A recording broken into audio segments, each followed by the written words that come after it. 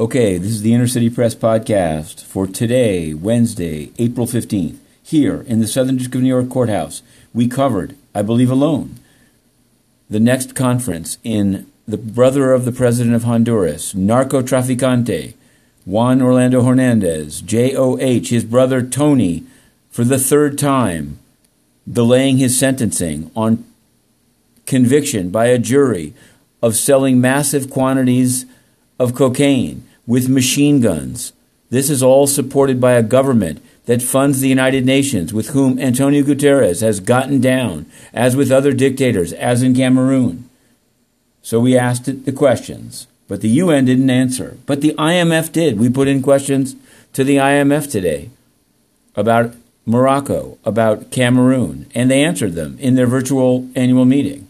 Only the United Nations is corrupt, and people wonder why the money will be cut to the World Health Organization. It's because it's a joke. It's because it's not a lie. It is China-dominated. But the UN Secretariat is China-purchased. Antonio Guterres took money from the China Energy Fund Committee, convicted in the SDNY of bribery, and he hid it by not disclosing it in its financial forms. Now, in other news, many people tried to get out of jails today. A man named Gonzalez tried to get out, but Judge Fela said, "You're too dangerous. You must remain in." Meanwhile, Fahim Walter, who was a security guard for Tekashi 6ix9ine, he's trying to get out, citing his colostomy bag that he cleans himself in the MCC.